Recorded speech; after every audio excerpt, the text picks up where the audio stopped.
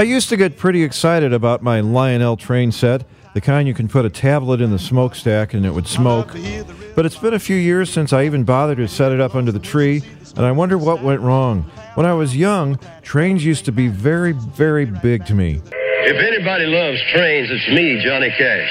You know, if your boy's under 10 like mine is, he needs a big Lionel like this Black River Freight.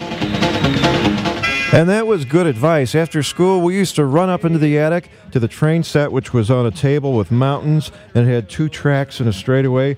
Our favorite game during the 1970s was to take the 2-inch tall plastic replica of President Nixon and place him on the straightaway in the path of the approaching locomotive. I welcome this kind of examination because people have got to know whether or not their president is a crook. Well, I'm not a crook. I've earned everything I've got.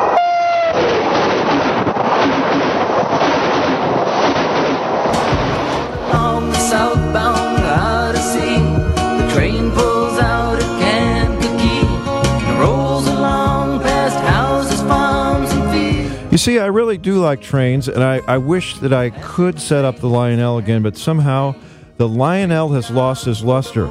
And the whole reason I'm telling you all this is as a warning. The creeping vine of disinterest has swallowed up my entire train table.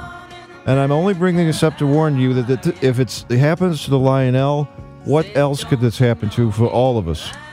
I sought out professional advice.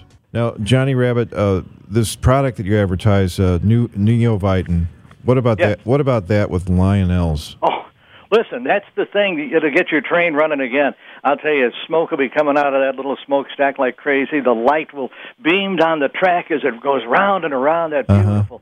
Boy, that sounds good. Tree, Neovitin. All right, well, if you say so, maybe I should give it a try this year. It's good. It really is. Take me right back to the track, Jack. With a whole other story, I'm Kevin Killeen.